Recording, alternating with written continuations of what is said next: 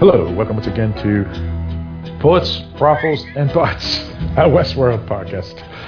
Yes, Eric, I almost said the wrong podcast. I heard it. Yes. Speaking of, my name is Philip from New Hampshire in the US of A, and one of the co-hosts. And with me in the state of Michigan, This is Eric. Eric, how are you, sir? I'm well. Excellent. And in the state of New York, This is Mike. Mike, how's it going, sir? I'm fine, Phil. How are you? Very good, very good. This is episode 3 of season 2 of Westworld, because we are going episode to episode. We did not have a preseason episode, but we are here to discuss the latest episode of Westworld. But before we do that, first off, Eric, you do a couple other podcasts? I do. Yeah, at least 2, right? Yes. One of them is the podcast of which this is a spin-off, Dark Discussions, your place for the discussion of horror fiction, horror film fiction and all that's fantastic. I also co-host another spin-off of that podcast called You Know Nothing, Jon Snow. It's a Game of Thrones podcast. We'll be back in 2019. And I do a other podcast that I record and produce. My co-host Dan, it's a general interest podcast called the Askancity Podcast. That's spelled A-S-K-A-N-C-I-T-Y. You can find it on Google Play, Stitcher, and the iTunes Store. Excellent. And Mike, you do podcasts and have a blog and such? Well, I do, in addition to Dark Discussions, in addition to Bullets, Brothels, and Bots, Westworld podcast, I also do You Know Nothing, Jon Snow, Westworld podcast, and Searching for American Gods and American Gods podcast, both of which are spin-offs of Dark Discussions, and will be returning sometime in the year 2019. Very good. You did say an interesting thing there, Mike. You said, I do another podcast, You Know Nothing, Jon Snow, a Westworld podcast.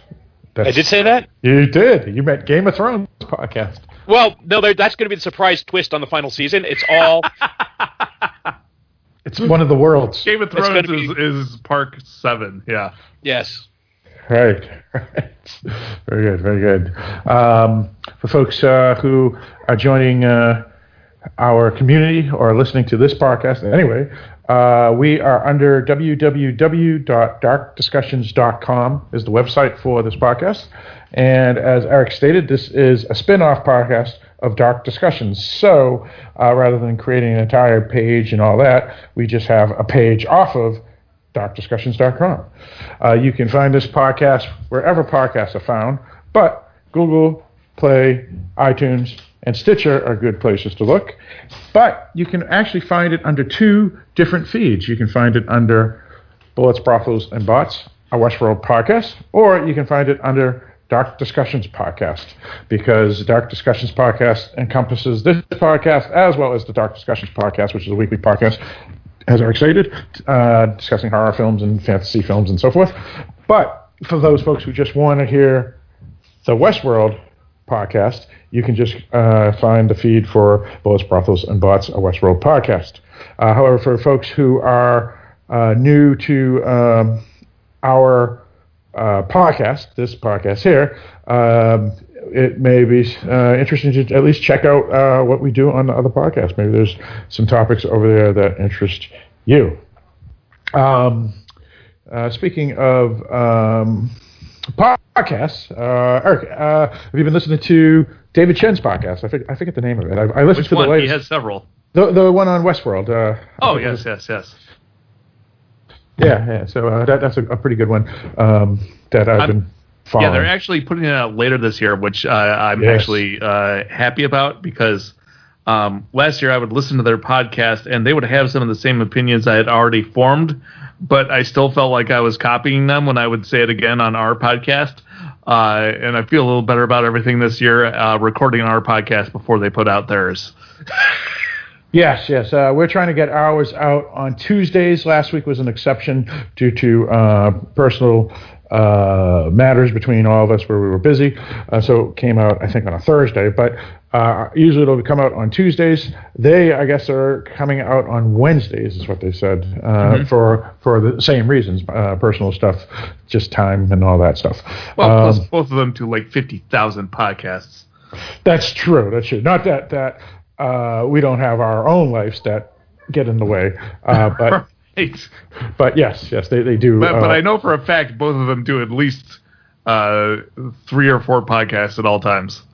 Yeah, that's right. Yeah. So let's see. Anything else about Westworld in general that anybody wanted to talk about? I just wanted to mention our website real quick. You can find that at darkdiscussions.com. And Phil was mentioning that you might want to check out Dark Discussions if you've never listened to it before. If you go to the webpage, you can cherry pick. There is an audio section where all of the past episodes are listed, and they're all available for free. And the topics are listed clearly there on the page. So you can just kind of scroll through and see what hits your fancy and listen to the ones you want to.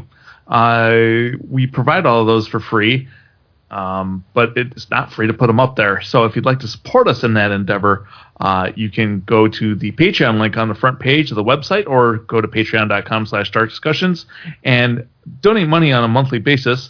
For every $5 a month you donate, you can suggest a topic to possibly be discussed on the Dark Discussions podcast. For more details, go to patreon.com/darkdiscussions. Yep, very good. And speaking of our podcast, Dark Discussions, or for that matter, Bullets, Brothels, and Bots, a Westworld podcast, we're doing 3 things, having our presence at 2 conventions and in a meetup. And the first one, Mike, that's in June 15th, I think, that weekend. What is that one all about? June 15th is Scarecon weekend in Framingham? Framingham. No, not Framingham. Is it Framingham? Yeah, Framingham, Massachusetts. Framingham, Massachusetts, at the Sheraton Hotel and Convention Center, which apparently is like this big castle-looking thing. I just got my very Swiss looking. Right. I just got my room today, and it's going to be June 15th, 16th, and 17th. So just a little more than a month away. A lot of guests signed up. Cassandra Peterson, also known as Elvira, is going to be a big one. Doug Bradley, a.k.a. Pinhead, is going to be there. Dee Snider of Twisted Sister, and also of the Adam Green TV series Holliston. And what was it? Strangeland was Dee Snider's? That's right. Who else was going to be there? A lot of Scream Queens, and there may be a Scream Queen panel that Phil is going to murder people to get on. Who were some of the Scream Queens they got there, Phil? Kelly Maroney, Felicia Rose, Amy Steele, obviously Elvira, and Lynn Lowry, just to name a few.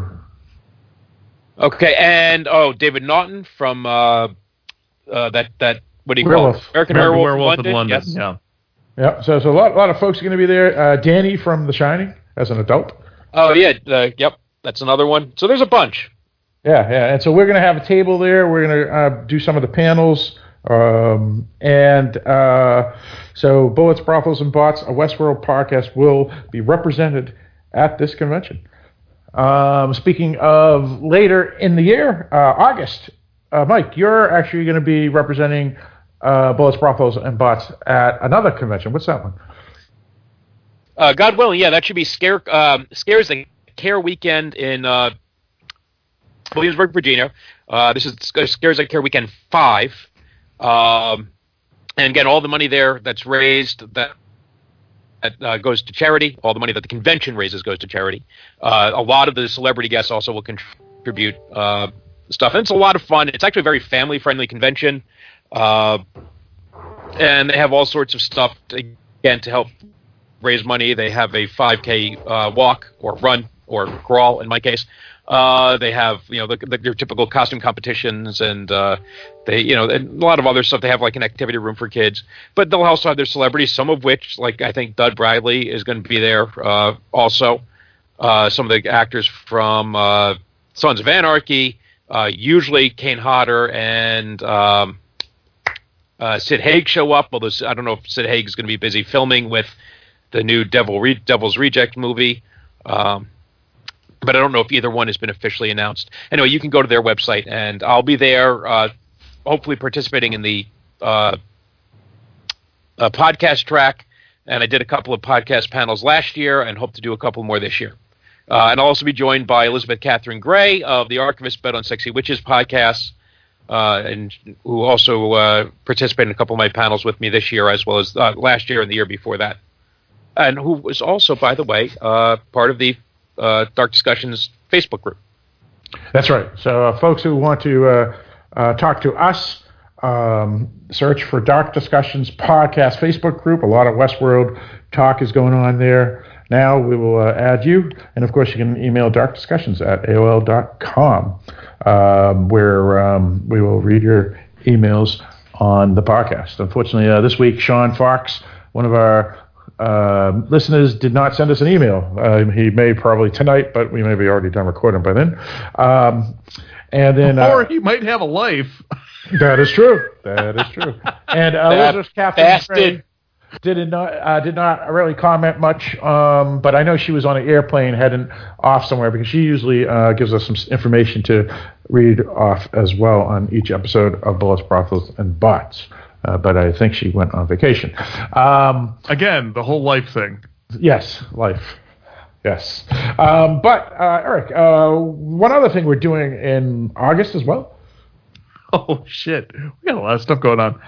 In August, we will be meeting up in Mystic, Connecticut on the weekend of the 25th. So on Saturday the 25th, I believe the plan at this point is to hit a movie and afterwards record a quote-unquote live podcast. That is all of us in the same place at the same time recording. And we would love to meet up with any listeners out there who would like to join us for the movie and or the podcast. So if you're interested, send an email to darkdiscussions@aol.com and Phil can give you the deets. So make your plans. Yeah, that's right. So email darkdiscussions@aol.com, and we will give you all the details for any of these three events that we will be at. And always willing to have listeners join us, and always good to talk to some folks. Scaricon, we meet a bunch of folks, Anthony Thurber being one, and met a lot of good people at a bunch of these conventions. Now, any Westworld information specifically? I don't think we really brought anything up, but there may not be any news. I know there's some thing going around about.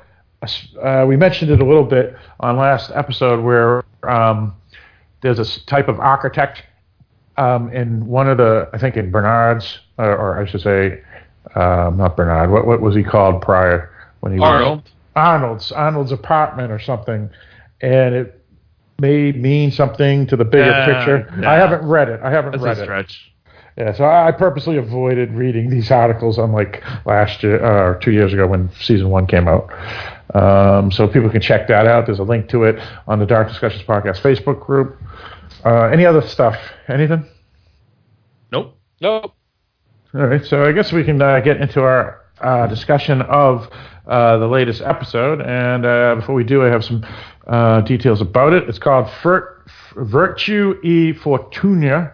I'm not sure what language or what that means, but that's the name of the episode. I didn't bother. Sounds like Latin. Yeah, I think you could be right. Well, here it is. Or it's French. Yeah, it could be that. It's French because of the little accent. Oh, yeah, okay. All right. It was directed by Richard J. Lewis. Richard J. Lewis is a Toronto Canadian filmmaker, mostly television shows. Not many movies, but mostly TV episodes. And the writers are Roberto Patino, American screenwriter of Sons of Anarchy and so forth, mostly TV. And then Ron Fitzgerald, another American screenwriter, and he's mostly known as the showrunner or the producer of season 4 of Friday Night Lights. But he also wrote some for the Showtime television show Weeds. So no big names necessarily, but that's the folks behind this episode. All right, so we don't have to get into Westworld and its history. We've done that before, showrunners and who originated and all that. So I guess we can begin and discuss everything and anything we want about this episode. We will have and talk about spoilers. But before we do that, let's go around and see what we thought of this episode. So let's start with you, Mike. Okay, this one is a little bit more straightforward than the one we watched last week, which was hopping around all over the place in the timeline. Moves the ball down the field just a bit. What is my thought? I liked the episode. There was some cool moments kind of in the end with the big battle at Fort Forlorn Hope? Yeah, Forlorn Hope. Fort Forlorn Hope. No Man in Black this week, correct? None. But you're starting to get some pieces put together. Bernard makes a discovery that the audience is not privy to.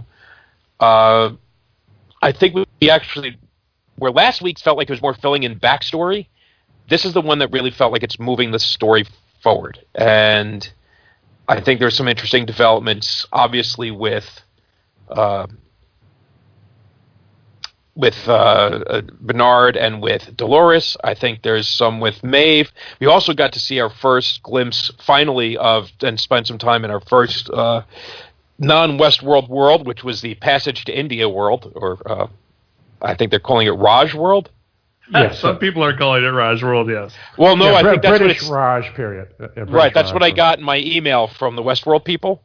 Oh, really? Okay. Pretty sure it was Raj World. I'll have to double check. Emails from the Westworld people? Yeah, it says from Aiden. It's from Delos Destinations. Explore the Raj. For dear valued, so every week you get an email from Delos if you went to the website and signed up for like their spam. It says, dear valued client, for guests looking for narratives and thrills beyond Westworld, we recommend the Raj as your next vacation. A bunch of text that's in Hindi, I'm guessing, that I can't possibly read. The Raj is sure to bring out the lover or hunter in you. What better way to indulge in a new era of Delos destinations?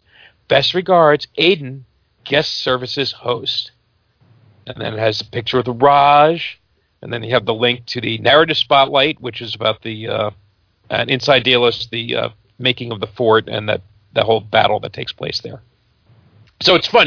I would strongly recommend signing up to the Westworld thing because they're enjoying playing these little games with this. Yeah, and they're like, they don't. I mean, it's not like where we've seen in some movies or TV shows where you have to find information outside the movie. This is really just additional stuff for the TV show rather than things you have to find out outside of the movie, right? Or outside of the TV show. In other words, we've had problems where we've seen movies and stuff where things aren't answered, and then you go on the internet and you read, and they stuff. It's like, oh, okay, but it was very not clear at all. But here, this is just adding filler to the world itself rather than answering questions necessarily. So that's kind of cool. And Mike, how do you sign up for this? You just go to westworld.com or something, or? I'm guessing that's what I must have done a year ago or so. Or 2 years ago, probably. Or 2 years ago, whenever it came out. Yeah. Okay. All right. Very good. All right. So, any further thoughts on this episode, Mike, or you done? No. Well, we'll get into more detail, I hope, as time goes on. Sounds good. All right, Eric. I liked it. I enjoyed the new park. And we almost get to another one at the end of the episode, so I can't wait to get there. This is the set of characters that I am most interested in, so I enjoyed this episode more than the last. I think that they've made a decision, just like they did with Game of Thrones, and it seems to work out better in the long run, which is rather than try and cram every character into every episode, they take a subset and concentrate on the subset in any individual episode so they can put more story along with each character. And I think it's a good way to do things. So I am enjoying that they're taking that approach to Westworld. And I'll be interested to see where everything heads next week. We got some people teaming back up this week. We got some more plot moving forward, and we got our first answer of the season. So that's all good. All right, very good. For me, I think it was a solid episode. It didn't overwhelm me as much as last week. I loved last week's episode, but it was good, and it was good to see some characters that hadn't been really focused on, at least appear. We saw one character that hadn't appeared yet this season appear, and then another one a little bit, and we'll talk about both of them as we go on. It was pretty good. I did like. I was worried that I wasn't going to like the change from Westworld to the other parks, but I think they did it pretty well, and we'll get into those as well, which was the Raj world and maybe the Samurai world. That's my thoughts. Now I have a general question for you guys about Westworld and these type of shows, which is ensemble casts. And Eric, the reason I'm thinking of this question now is because you brought it up when you were saying how they're focusing on certain characters per episode now, and it actually makes those episodes stronger rather than bumping around and trying to get everybody and every character involved. Instead focus on specifics. Do you think these ensemble casts are the way television is going? Because, the older days, whether it's X-Files or whatever, it used to be, the main two characters and then a little backstory of the special guest characters. But here, as well as Game of Thrones, as well as Lost and various other shows, these things are becoming more and more prominent, or at least they feel that way. I've always been a fan of this in novels. So like Michael Crichton novels were like always awesome in my opinion because of his ensemble cast. Stephen King does that a lot too. And not surprisingly, Westworld's based off of Michael Crichton work. What do you guys think about this ensemble TV and what this means? Is this just a trend? Well, no, I don't think it's just a trend. However, I don't think all television is headed that way. I think you've got a lot more latitude to do things this way if you're a company like HBO, who is willing to spend millions and millions of dollars on their production value. Whereas when you're on a network show, the strings are probably a little tighter. So I think you're still going to get a lot of TV shows, with your 3 or 4 central characters, but at the same time, I think you will see more ensemble casts, but it won't be everything. Mike, your opinion? Yeah, I think TV's always not always, has done this well for a long time. Like I'm a Star Trek nerd, so I'll go back to the original series, had technically an ensemble cast, but it was pretty much the Kirk and Spock show. Typical. With a lot of bones, and then an occasional hailing frequencies open from somebody else, or setting course captain, and maybe they would get an episode, but they were never even the episodes that they were featured heavily in, they didn't get their own. When you got to Next Generation, it was still a very heavily Picard series, but everyone often got 1 or 2 episodes per season. But you also think about series like ER or Hill Street Blues, or even if you had a main character, the other characters often got a lot of development. Speaking of ER, Michael Crichton, and even TV show sitcoms. You get something like Cheers. Had an ensemble cast, and again, you're right. Ted Danson and Shelley Long, or Ted Danson and Kirstie Alley were the stars, but everybody else got featured. It just kind of shifted more and more heavily in that direction as they've gotten more complicated in storytelling and telling storytelling over long arcs. It's made it easier to juggle that ensemble. Now, you still get shows like Breaking Bad, which is pretty much the Walter White show, but that's going to be less the case. So, Mike, that's a good point. I guess, all the way back to Crichton's original ER, Nevermind, Star Trek and stuff. It has been there, I guess. Yeah. So, but I guess the ones that we're doing episodes on, podcasts on, happen to be shows that just have ensemble casts. I guess it's kind of interesting. Yeah, I mean, I think Breaking Bad, and then before Breaking Bad, Sopranos was certainly a prestige show that focused on one character. I'll go with I'm trying to think. Homeland is it's got a small ensemble cast, but it mostly focuses on one character. House was a show right there that focused on primarily one character. Again, a lot of support. So they're there. It's just, I think, a matter of the format of the show. And the more ambitious the storytelling, the more you have to expand the supporting cast.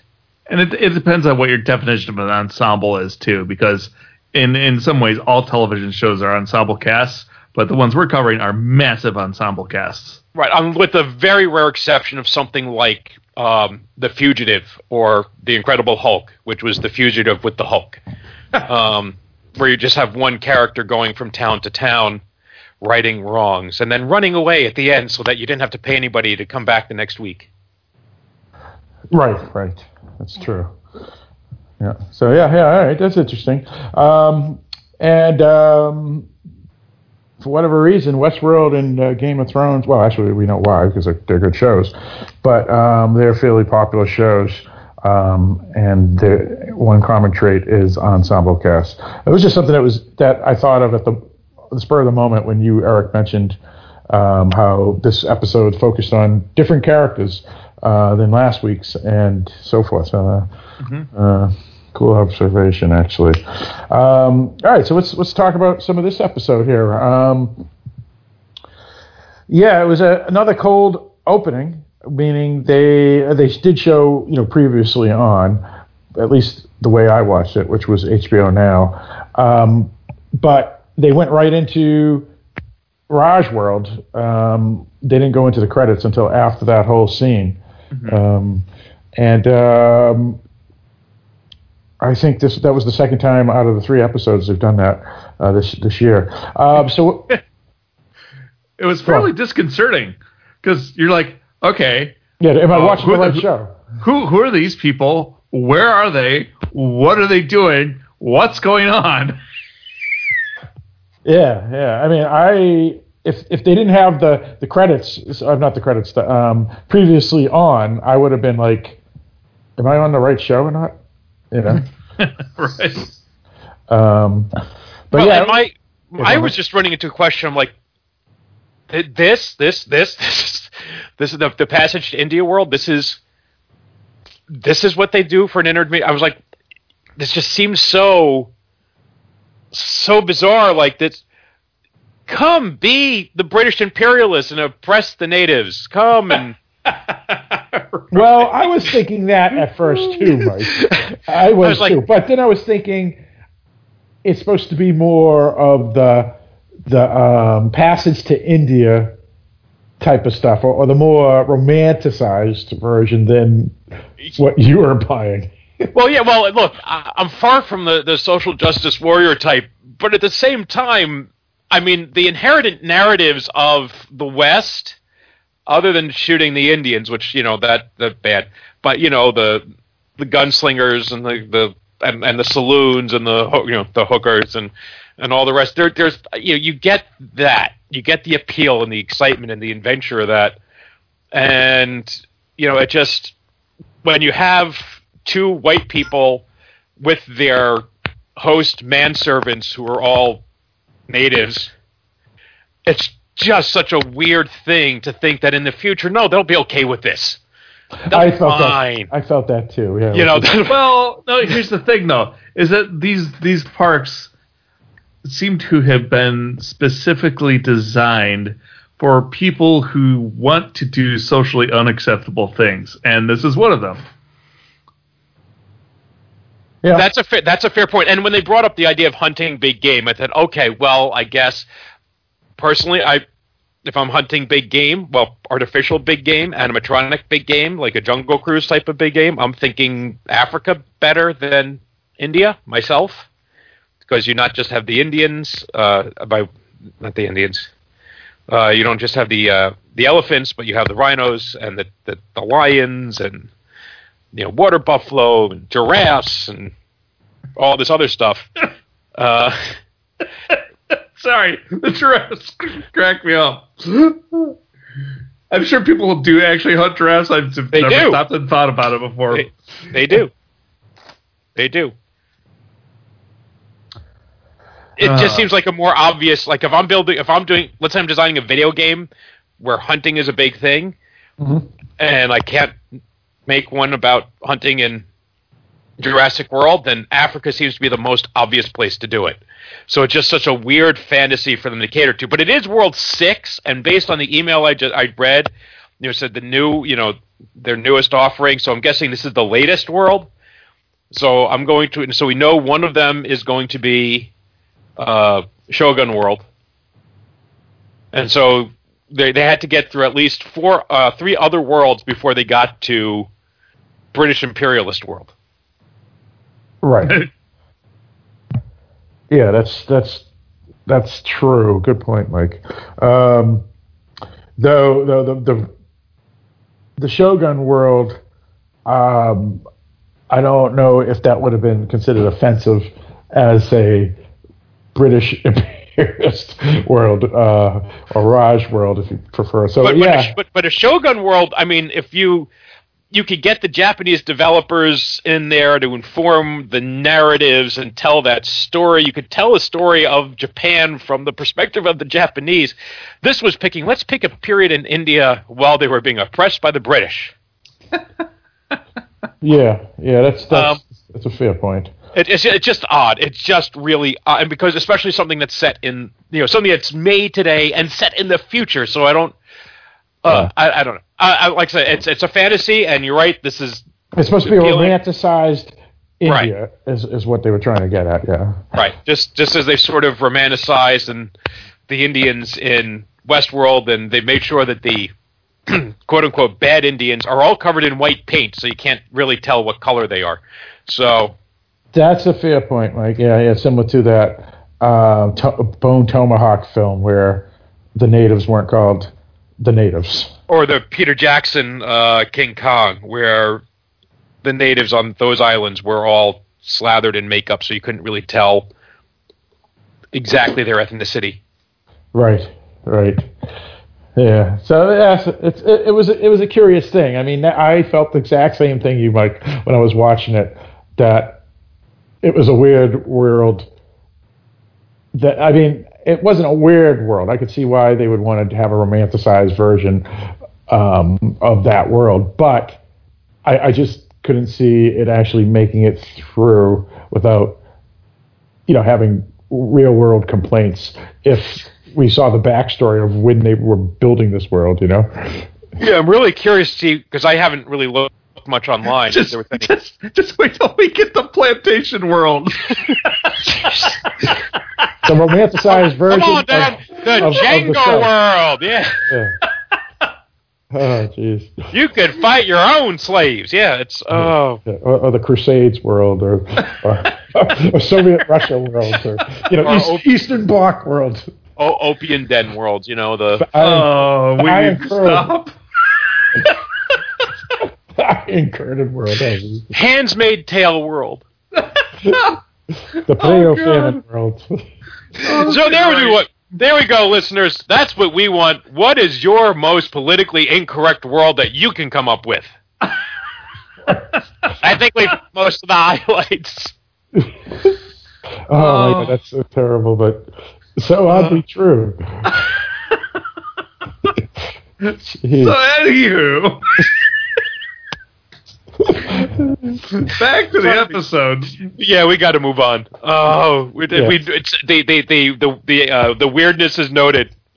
Just moving on. So basically, it is these two characters, a pretty hot woman and a pretty hot guy, that meet up. They're Caucasian, or at least European Caucasian, and the woman does not believe he is a person. She believes that he is a robot because he's too good looking. So she shoots him. And since he survives, because you can't with permission. Well, kind of, not really. But he wanted to get in her dress, so I'm sure he wanted it. Yeah. So she finds out that he is actually a human and not just a robot that was sent to please her as a guest. And so they go off to get, to do the, what's the word that you use, Eric? The word? Boink. Boink. They boinked, right. Yes. Yes. And then all hell breaks loose. After they boinked, they went on their actual safari. It's when they got to their destination that all hell broke loose. Yeah, that's right, exactly. And by hell you mean tiger? Well, no, there were problems before the tiger. There was a host that tried to kill them. Actually, did kill him. Yeah. Tried to kill her, but she was quick on the draw. And then she ran into the jungle and came face to face with Mr. Tiger.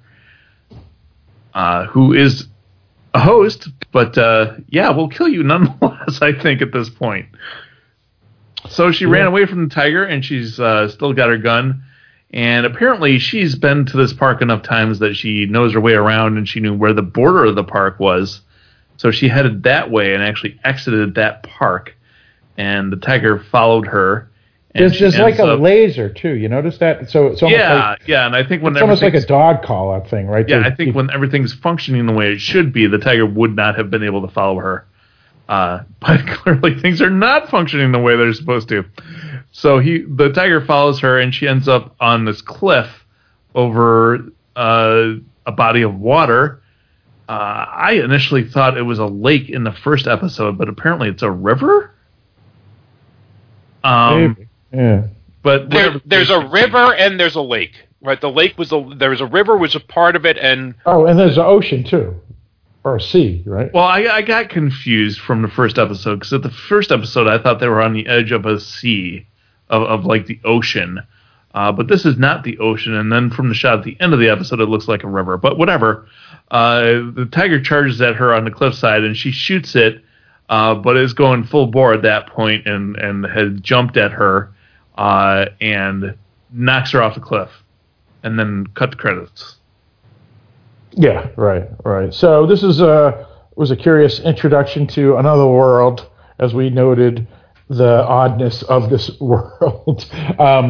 But it shows that this other Delos Park is having the same functionality problems as the original Westworld Park as well. Which is interesting to me. I'm wondering if the control center that we saw all the people in Westworld is just for Westworld or not, or whether it controls other parks too. Yeah, that's a good point, Eric. Because remember when they were walking around, they saw one of the Shogun. Yeah, that's a good point too. Yeah, I don't know. I thought, based off of how they at least showed it last year with the English woman running the park, it always seemed like it was specific to Westworld and Westworld alone. Right. But maybe not. Maybe that was one of the quote unquote rewrite issues they were doing, Eric. Well, it may be that there's different like floors or different levels, because when we see them touring, right? Like every time we see the map, which I just keep flashing to Dr. Strangelove, they'll see the big board, but we see the map that feels like they're focusing on Westworld. Right. Nobody ever says, "Hey, let's zoom in on India." But maybe India is the floor up. Yeah, or floor up, or floor down, or floor. Gotcha. Yeah, and we saw there's plenty of abandoned floors for them to use from last season. Yeah, that's true. Yeah. Now, here's a thought, because I was reading one article. Might have been Variety. I don't remember this talking about it. And they said, well, it looks like this happened based on the timing, the same time it happened over in Westworld, that this all happened simultaneously. But Westworld happened at night, right? Journey into night. And this happened during the day. So it makes me wonder, is this like, did it happen at night and they didn't find out about it till the next morning? Or are these two worlds on different day-night cycles? Is that something they can control in the park? So it's like that Truman Show where it's a bubble? Well, that's a possibility. So I'm just saying, so either it's not exactly happening at the same time, or they didn't realize that when it happened, or there is a different a different environmental setting for each world. I don't know which it is. Right. Yeah, like the Hunger Games or something. So are we? I mean, I'm not assuming this is coincidence. I'm assuming this is all connected. Right. But now, does that mean that Ford was telling narratives on these other parks, or is this a virus or something to the storytelling that was intended to cascade through and hit the others as well? I'm curious. I'm really curious to see how this all works out. Is this something that either Maeve or Dolores has done? Because we are just getting a sense of how much chaos was being caused behind the scenes, right, in the time that we were away. You know, and we just saw some of it with Armistice. Right. So we really don't know what was going on in the Mesa. So I don't know. I'm sure they'll answer those questions later if they choose to. Right. Yeah, it'll be curious too if Ford, right? I mean, because obviously Ford wasn't in every scene of last season. So was he off and about working at all the parks? Or, I can't imagine. Yeah, or was he just focusing on Westworld, and then they just have groups of people that are using his software to run the other worlds, I guess. Well, okay, you actually brought up an important point there, because they're trying to smuggle out the information of how the robots actually work. That's what the whole Peter Abernathy subplot is about, right? So if they knew that, then they wouldn't need Ford for the rest of the worlds. But since they don't know that, it seems like they would need him, right? You know what I'm saying? Yeah, that's a good question. Because the whole thing here is that Ford has not shared the source code with the corporation. That's why what's her name, Charlotte, is desperately trying to smuggle that out of the park, so the corporation has it available to them. Or maybe I'm wrong about what's in Peter Abernathy. That's also potential, because we know they've been collecting information on all the guests too. Maybe that's what's in his brain. Who knows? That's a good question too. Yeah. Is it everything, or is it specific to Ford, or whatever? Because originally I even thought it could have been company espionage, maybe, and maybe Tessa Charlotte's working for a different company. But then, based off of what we saw in the first episode of this season, it seems like she actually works for the company. It isn't espionage, and she told Bernard. I thought no, she didn't tell Bernard, did she? No. Tell him what? That Abernathy has that stuff in it, because she told Bernard it's none of his damn business what's in him. Yeah, exactly. Right. Yeah. So yeah, who knows who she really works for and what the intent is. Well, and also, you know what, Eric? It could even be military plans, because they're saying there's that weapon. You remember that Dolores mentioned it last week? I think that's misdirection. I don't think it's an actual weapon. No, but like maybe technical plans for how to build a nuclear bomb. Like how foreign. I don't think it's actual anything weapon. I think it's information. I think one way or another, everything in this season is going to come back around to the fact that William, back in the day, had the intentional plan to collect DNA and information on all the guests. Right, and not just to sell them Facebook ads. Right. I think whatever their plan was for that information, it's going to be a very key to the plot of this season. Right, and there was a line from the last episode where Papa Delos says something like, they're being forced to retire, but maybe not. And again, alluding to his health, so is there something they're working on? And this is something I mentioned possibly in terms of cure. Are they making robot bodies for possible human uploads? Are they looking at robot duplicates like Future World? Have they found a way to upload a consciousness into one of those little white pods? Right, and I'm guessing that they know how the bodies work. I think it's how the brains work. That's the real issue. That's the hard part. Mm-hmm. That would be my guess. Right. And so I have a feeling that that's what is the information in Abernathy's head. Gotcha. That's my guess. And I do think that the weapon is now more a weapon than the maze was actually a maze. Right.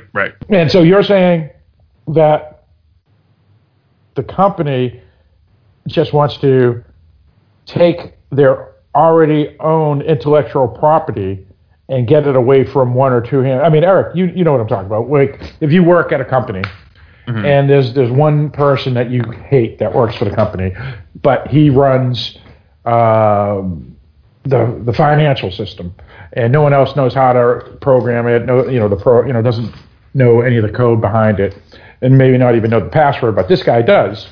But you can't just fire him, because if you do, right? You know what I'm talking about. So maybe even though all that programming and technically even the password is your property, since it is company property, people can still keep it from you. And so maybe that's what they're doing, where they're trying to grab the stuff that is theirs anyway and actually have it in their own possession and available to them, rather than stuck behind passwords and all this other crap that Ford. I don't know. I mean, that's possible. Another thing as well. So they're not even stealing for another company. They're stealing their own property, right? In a sense, when you think about it, which is messed up, but it might be the case. Yeah, exactly. All right, so it'll be curious what Abernathy has to do with it, but I mean, the whole plot and where it's going, but he does have some interesting aspects, specifically for Dolores, and I guess we can talk about that either now. Actually, when do you want to talk about it? Let's talk about it now. Yeah, right. I thought it was kind of interesting because Dolores has been on this whole warpath, and she gets distracted in this episode because she runs into her pops from one of the storylines. And even though she's aware of the fact that she's been told what her storylines are and realizes that those are not quote-unquote real, she still thinks of this person as her father, and he's clearly not doing well, and she wants to try and help him. Right. And it makes it more interesting, too, is the fact that the last time we saw her father in season 1, he was played by a different host. There was a scene where they show her talking to her father, and it was a different host after they had retired Peter Abernathy. So right, and they retired Peter Abernathy because he was glitching, because he took a look at that photo from the outside world. Right. So he was not really 100% operational to begin with, and then they kind of scraped his brain bare of all but just the very least personality they could get away with and still have it function in order to put this massive amount of information they're trying to smuggle out of the park. And my guess is they did a really ham-fisted job of it. Well, it's because What's-His-Fuck did it, right? Lee Sizemore, the guy who's an idiot and writes all the stories. Right. If they let Felix do it, I'm sure it would have come out much better. Right. I find this really interesting because you do get that tender moment of vulnerability with Dolores. You get that moment of Bernard, who's starting to malfunction again because his ear is leaking. Right. He sees what's there, right? It's like, you don't want to use the one-time pass key or whatever it is, password. Mm-hmm. He does, which is going to fuck everything up if they let him out of the park now, because, sorry, it's already been used. Right. So now I guess that would mean does that mean Bernard has the knowledge that they'll need? So did you? I'm wondering if Bernard downloaded it all onto his tablet. Oh, and he was just lying to her, or saying half truths to Dolores. Right. Or to be honest, because he had it hooked up. A copy of it. Yeah. He had the tablet hooked up to him, and saw what was on there. So I'm thinking maybe he downloaded it to his tablet, and whoever gets a hold of Peter Abernathy it's useless. Or because that certainly seems to be the case later, right? When they jump forward in time and he runs into Charlotte, or there's. Yeah, you're right, because that was the next scene after the credits is. Charlotte's asking him whatever happened to Peter Abernathy's character, and now I bet you next week or whenever we go back to the storyline, when they go back to the 2 weeks later, wherever Abernathy is, it doesn't matter. At least to Arnold, to Bernard's opinion, because he actually has it himself. Right. Yeah, that's an excellent point, Eric. But it is a red herring, and the question is, we last saw her with Peter Abernathy. So what happened to Peter Abernathy between now and then? Even though it doesn't really matter. It does matter, I think, because he was her father for years. Mm-hmm. And someone pointed out, which I liked, is that he makes the I can't remember what quote he. Remember from last season, he said he was a Shakespearean actor. He was an actor, and so he quoted Shakespeare. Yeah, and it sounded like he was becoming evil, and then Bernard or whoever was it was Ford says, oh, he was a Shakespearean story, and this is just him quoting off when he was playing Macbeth or something. Right. So here he was quoting tonight, and this episode he quoted King Lear, which, if you know. King Lear is the story of, the king is sort of becoming a doddering old fool and ailing health, and, has his daughters looking after him. So that's an interesting parallel now you have again between him and Dolores. So I'm wondering if this is going to be a way to tap into the humanitarian side of Dolores again.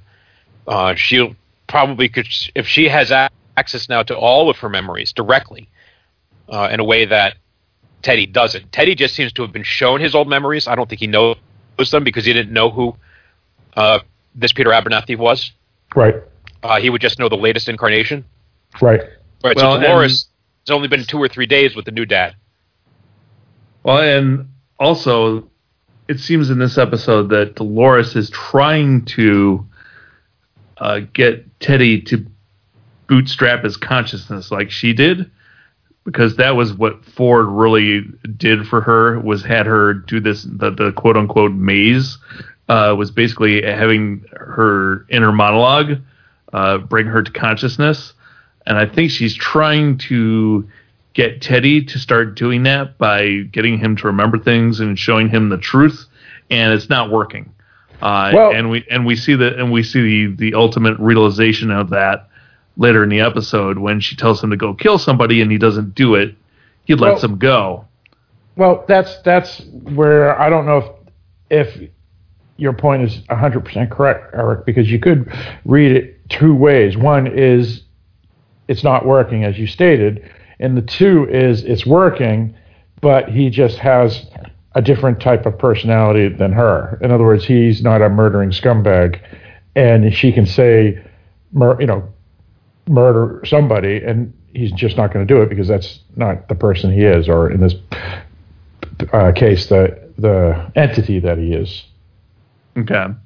Right. She has 2 personalities written into her, and is trying to juggle them. And right now, the Wyatt personality is emerged. Yeah, she does introduce herself as Wyatt at one point in this episode. Right, and we saw the Dolores personality come out when she deals with Dad. Mm-hmm. And we see that she sees Teddy not kill the guy. She's clearly disappointed in him, but she doesn't do anything about it. Yet. Right, yeah. And so all of this is provisional. But we've been questioning this, and it does seem like Teddy is not on board with what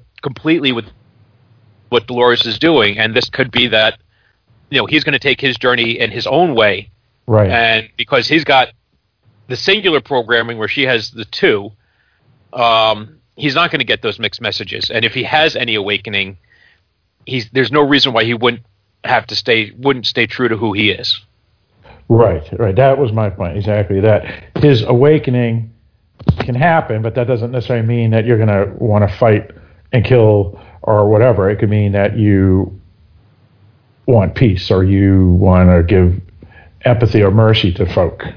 True, and there's also the fact that their programming. See, this is so weird the way they're doing this, and I kind of love it. Which is that their programming still has an influence over them, even though they're gaining consciousness. For instance, there's that scene in this episode where, at one point, what's his face, Lee Sizemore, is saying something to Maeve, and she's like, "You don't know me," and then she starts to say something, and he says it right along with her because it's one of the lines that he wrote. Right. He's like, "Yeah, so maybe I do know you a little bit, just a little." So it's interesting. So that's a valid point, Phil.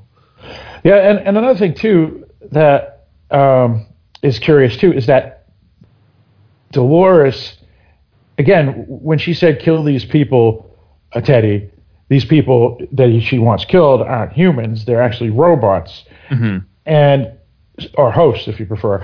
So in her eyes, whether they're host or they're people, everything is just a tool to get ultimately what she wants, which is the revenge on people itself. So she totally sacrificed the Confederados in this episode, right? Just to use them as kind of a shield, right? And those that did survive are the ones that she has lined up against the wall, like the Nazis would, or the Russians or the Chinese would do it, and just shoot them down, and then throw them into the pit.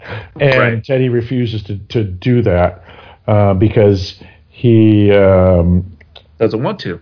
Right. And well, this actually goes back to the title of the episode, which I looked up. Okay. Because it's the Virtue a Fortuna or something like that, and the Virtue. What language is it? Did you find it? I don't remember. Okay. I don't think it might be Latin.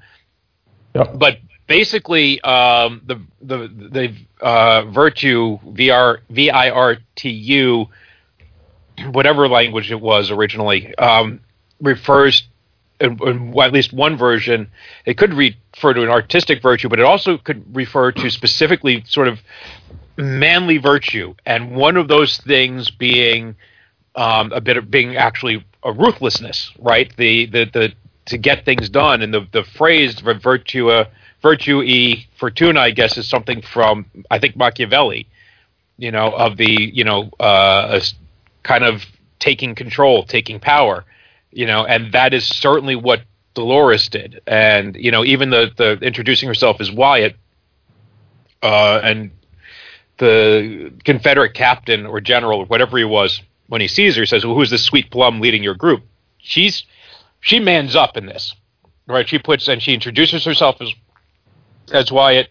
She puts her manly virtues forward, takes charge, acts as the battlefield general, and then seizes her goal by sacrificing the pawns, which were the Confederate troops. Right. And I'm sure I have badly butchered the actual Machiavelli thing because I, haven't studied Machiavelli or philosophy. But maybe someone out there can enlighten us more. But I think that's kind of what this is referring to.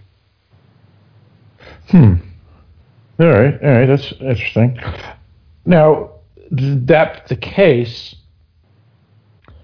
is that supposed to be a positive thing or a negative thing? I guess because by sacrificing the quote unquote pawns, she's it's an interesting battle plan, and it works.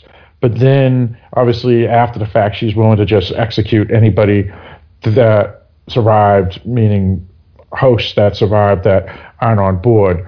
And I felt that was making her, I don't know, it's just she's a weird character because, like you said, she shows the warmth and all that with the dad and is now the caregiver of the elderly father that can't think properly anymore. And then, earlier and after, she's a mass murderer again. So it's just an interesting character. Well, she goes from being... say that like it's a bad thing. Right. She has complexity. But she goes from being, like I said, putting forth her sort of these quote-unquote manly traits, right? The battlefield general, the strength, I am Wyatt, and then melts into Teddy's arms when she sees her father, right? And seeks comfort in them. So she's got this dichotomy, this duality. And the reality is all of us have some of that, right? Nobody is, necessarily a 100% stereotypical male or stereotypical female. We all have some mixture of those stereotype traits because we're not mostly stereotypes. We're real flesh and blood human beings with a mixture of traits. You don't just see people who are easily categorized as good or bad. We all have varying shades, which will tie into the movie that we're going to talk about on Thursday. True. But as far as it being a good or bad thing, I think Machiavelli would say it was a good thing. I think Confederate soldiers would say probably not so much. Right. Well, and to be honest, if there was a tribunal, she would be arrested and executed for war crimes and genocides and who knows what else. At least I would think so. Unless they're side one. That's true. And then there would just be internal purges that would kill her. She'd be a hero. Right. Yeah, I guess you're right. It's a frightening thought to be honest, Eric. But yes, that's a good point. But then again, she could be trumped up on charges because if Teddy was still alive and he was on the good side of the winners, he would say her crimes were this, and they would arrest her and then put her to the gallows. I don't think that's how that would go. Yeah.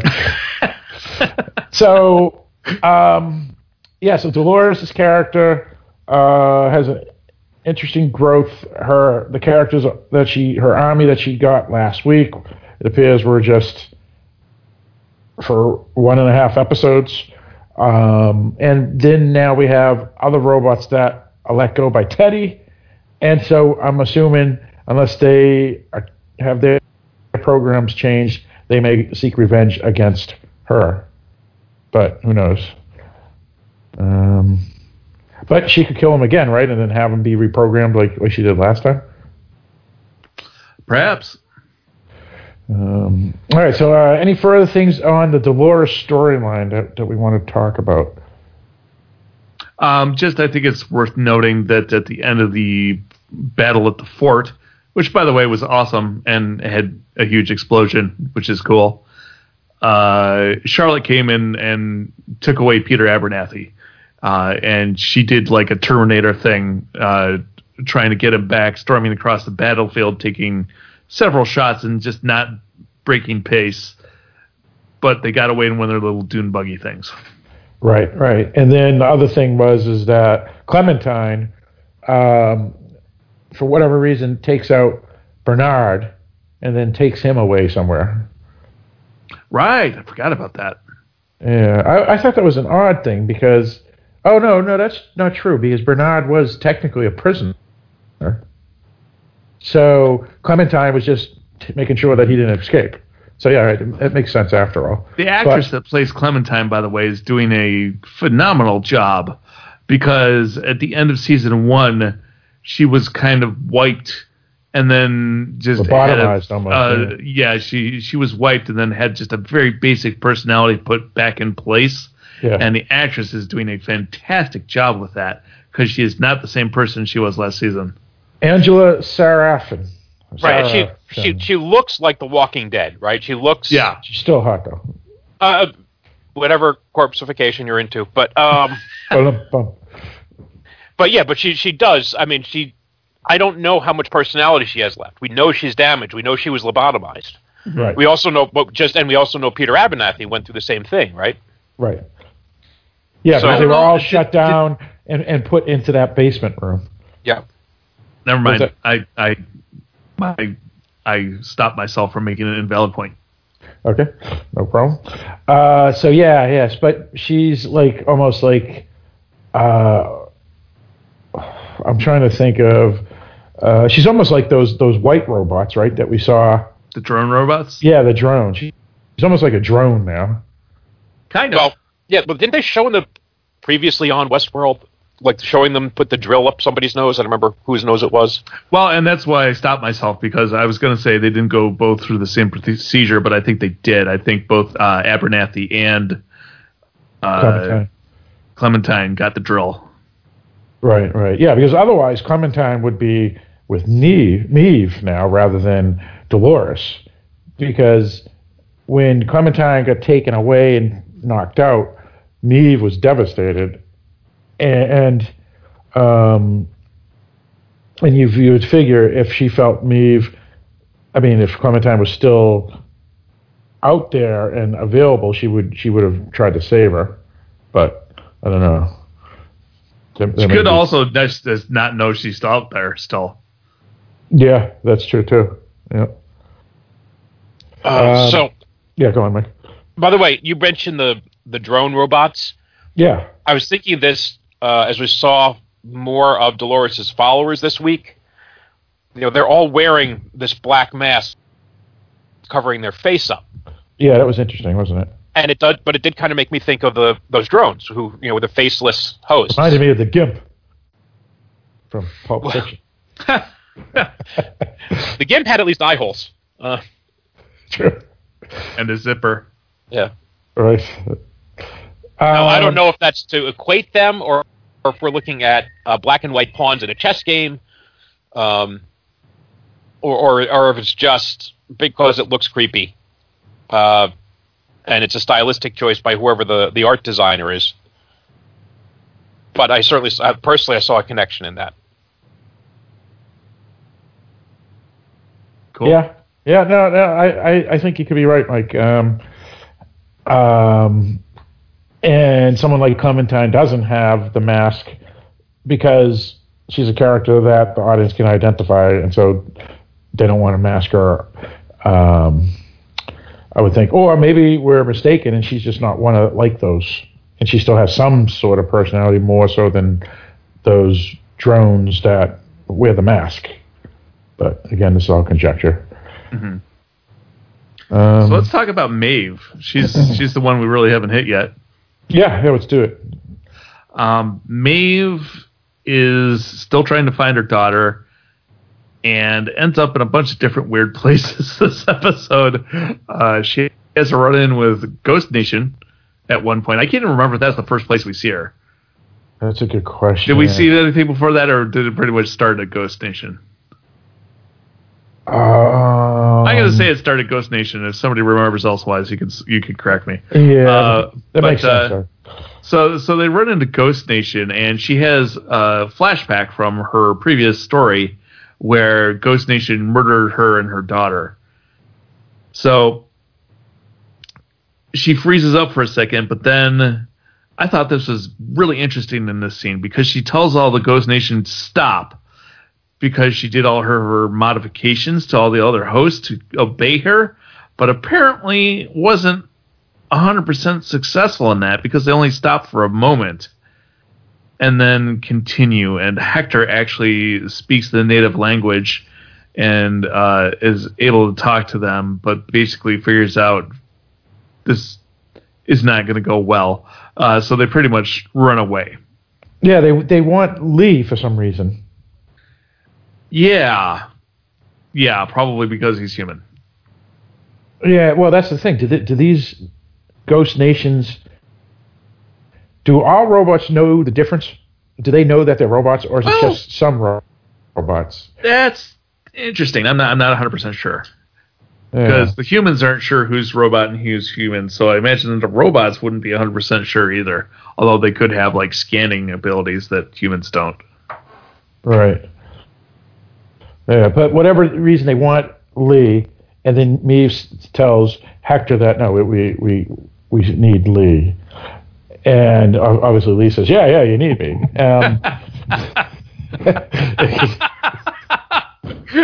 He is so wonderfully pathetic. It really just makes me smile. Well, when you're surrounded by people that could just kill you in an instant, I guess you have to. No, but I mean, he's been pathetic. pathetic from the very first time we met him on the show. He's a simpering fool, and it makes me giggle. Yeah, that's true. That's true. So yeah, they bolt out of there, even though Ghost Nation is now going after Hector and Maeve now too, because they would have let them go had they given Lee to them. Right. And the only reason they escape is because Maeve knew, or Lee, one of the two, knew of one of those underground access elevators. Points. Yeah, access points. Yeah. And is that the same elevator that we saw Charlotte and Bernard get into in the first episode? I don't think so. I think there's a whole bunch of them around the park that look the same. Yeah, okay. I just looked. It's like a good question, though. It is a good question. Yeah, I mean, they could be just using the same prop too. Yeah, it could be. It could be. So yeah, they go down to the basement, or the underground tunnels and all that, and they're reunited with Armistice. That was awesome. This made me so fucking happy. Yeah, and they answered the question too. Some of the questions, like we asked, what happened to the two buffoon doctors that Maeve used last season, and how did Armistice survive when her arm was caught in a door? Right, and we know why, because she now has a robot arm. Or one without flesh, I should say. Think Felix gave it to her? Yeah, he probably did. Yeah, yeah. Felix and the redheaded guy with the beard, they probably did. Yeah, but probably my favorite line this entire episode is they're in the tunnels and they hear chaos, and a dude comes running down the hallway on fire. Oh, that was awesome. And then Armistice comes around the corner with a fucking flamethrower, and Hector just goes, oh, "She's got a dragon." That's awesome. Well, that's what I said. We got okay. So wait a minute. So you got a platinum blonde coming down the hallway with a dragon breathing fire. Where have we seen this before on HBO? Hey, winning formula is a winning formula. That's true. That's true. So, Armistice takes them to where Felix and Sylvester are, and we find that Felix is handcuffed, but Sylvester is sitting there with a grenade under his chin that has had the pin pulled by Armistice, presumably. Couldn't happen to a nicer guy. And if he raises his head too much, it'll blow him all to hell. So Armistice puts the pin back in the grenade and lets him go. And they all go off and end up in somewhere where it's snowing. And I think Lee Sizemore is really just kind of a crap tour guide because he doesn't really know where they are. But they end up somewhere where it's snowing. And then Lee finds the decapitated head of... Was that a Shogun he found the decapitated head of? I had to read that later, but it was a Shogun because I thought it was just another tech like Felix or something, and it wasn't. It was actually a Shogun's head, yeah.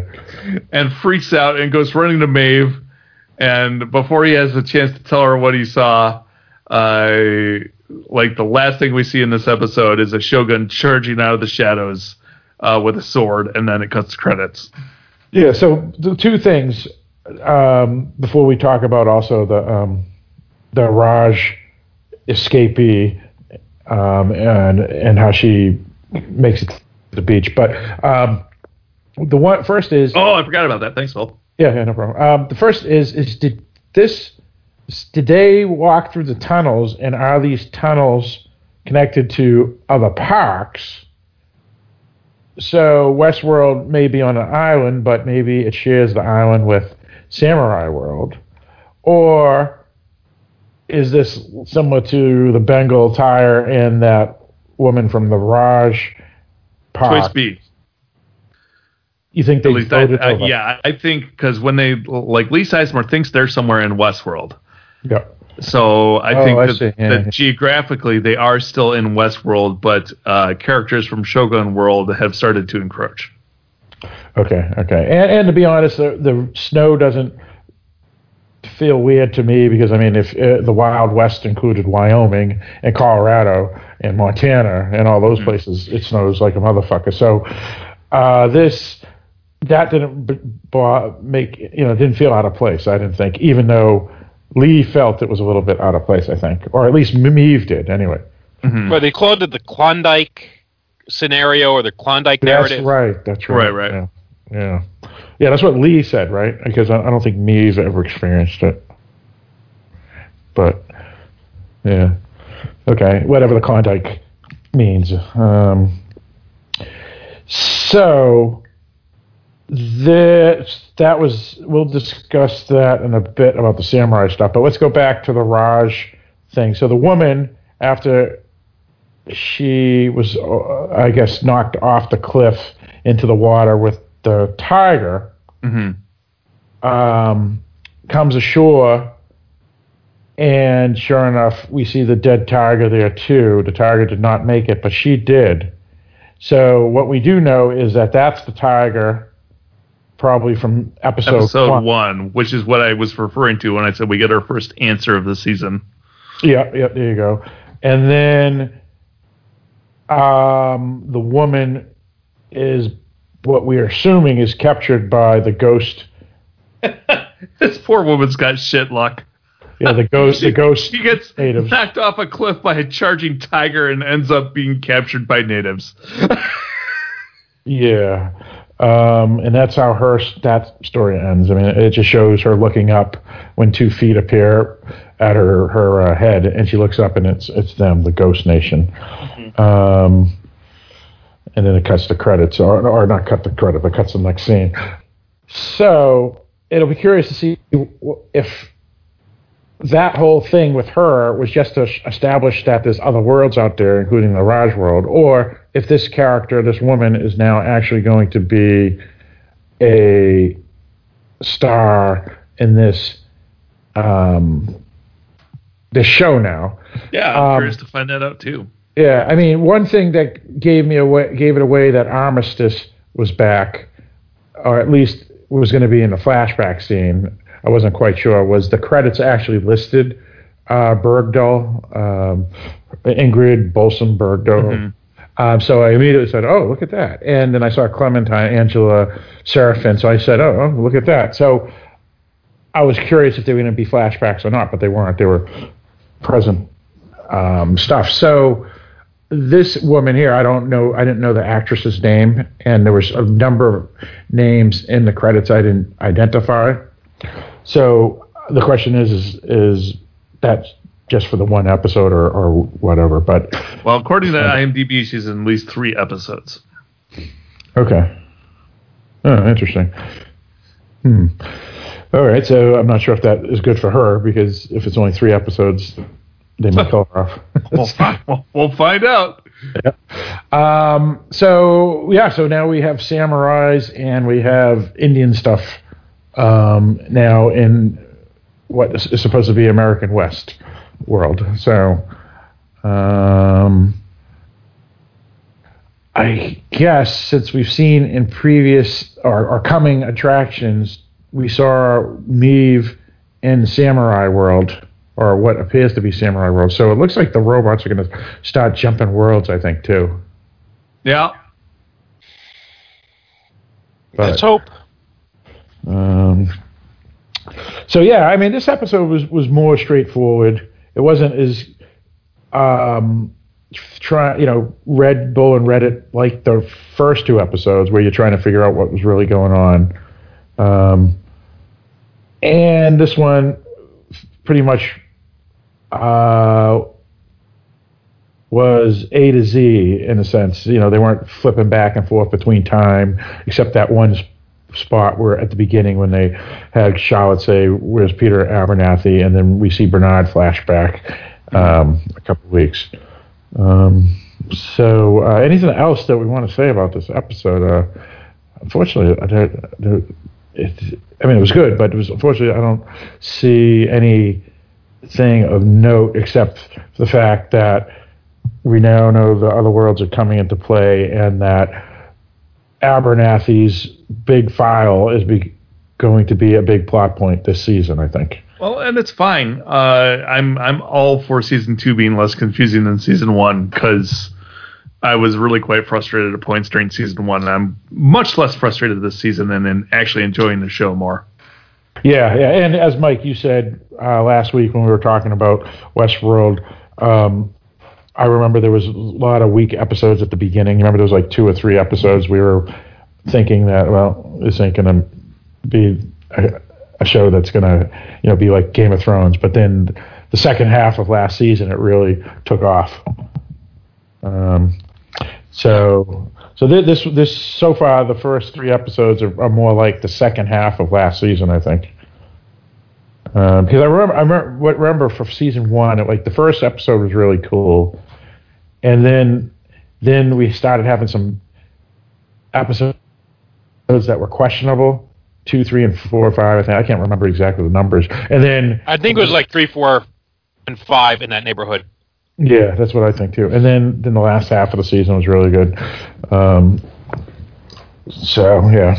All right. So any final thoughts anybody wanted to talk about before we start wrapping it up? Anything?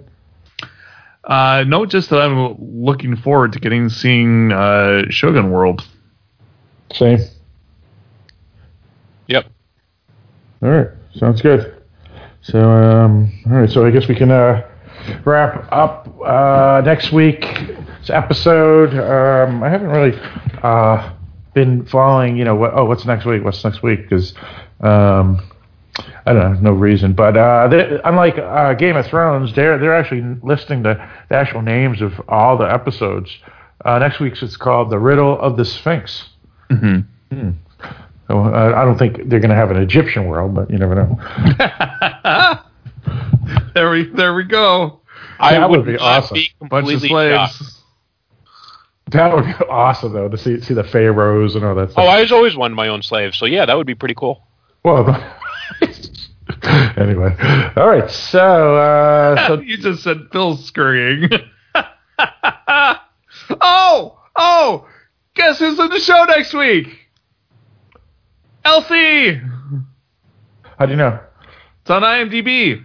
So it could be another flashback episode, or I have hope. You cannot crush my hope. I can say next week is a showrunner show, though, because Lisa Joy is directing it, and Jonathan Nolan is a co-writer of it. So this one is I guess their big episode. And I'm not saying you're wrong. I'm saying I have hope. You have hope. He's got high hopes. Yeah. No, it would be really nice, but IMDb is not 100% reliable because people put shit in there all the time that they can't back up. That's true. A couple of things about U.S. viewers. 2,060,000 U.S. viewers, anyway, watched the season premiere, and 1.85 million watched Reunion. Yesterday's Virtue Fortuna has not been announced yet, but to be honest, they're not really growing much more than last season, and yet they've already re-upped for season 3. So I think they're getting a lot of rewatching on HBO now, since they just leave it there forever and anybody can watch it at any point, and of course the discs and stuff. So. Yeah, that would be my guess. There's that. There's the fact that the ratings haven't declined is a good sign. It's gotten a lot of positive buzz and award nominations, and we don't know how the DVD sales or Blu-ray sales went. So those are all factors. Certainly, like I said, Game of Thrones for all of its cost, when they first put the first season of DVD on sales, they made all their money back just from the DVDs. Right. So that alone was reason enough to keep it going. And that was for Game of Thrones, you mean? For Game of Thrones for the first season. Right. So I don't have no idea what Westworld sales were like. Clearly it is not yet at Game of Thrones levels.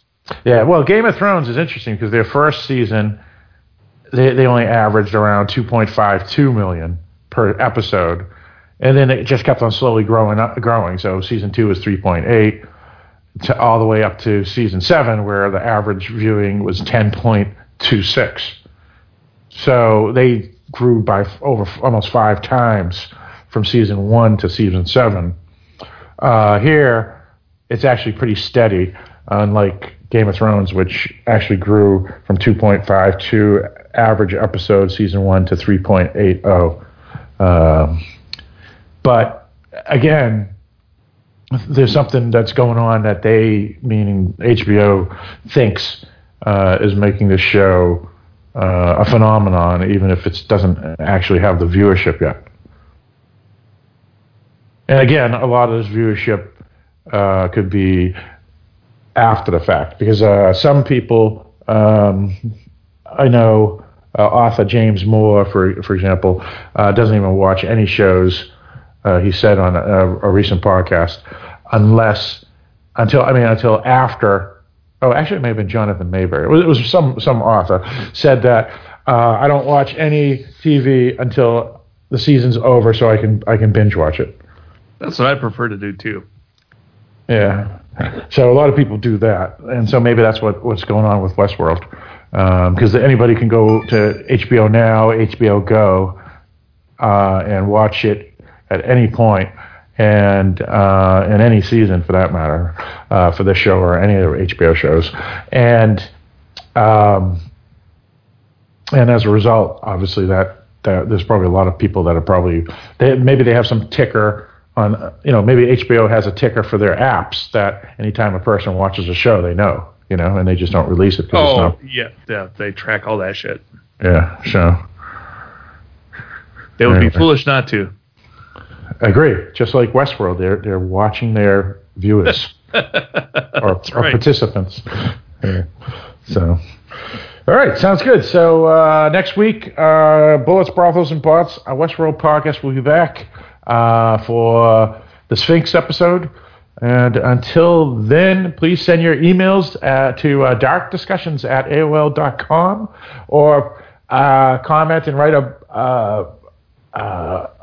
blogs post on our Facebook group called Dark Discussions Podcast, and we will read off your emails and your blog posts on the next episode of Bullets, Brothels, and Bots, a Westworld podcast.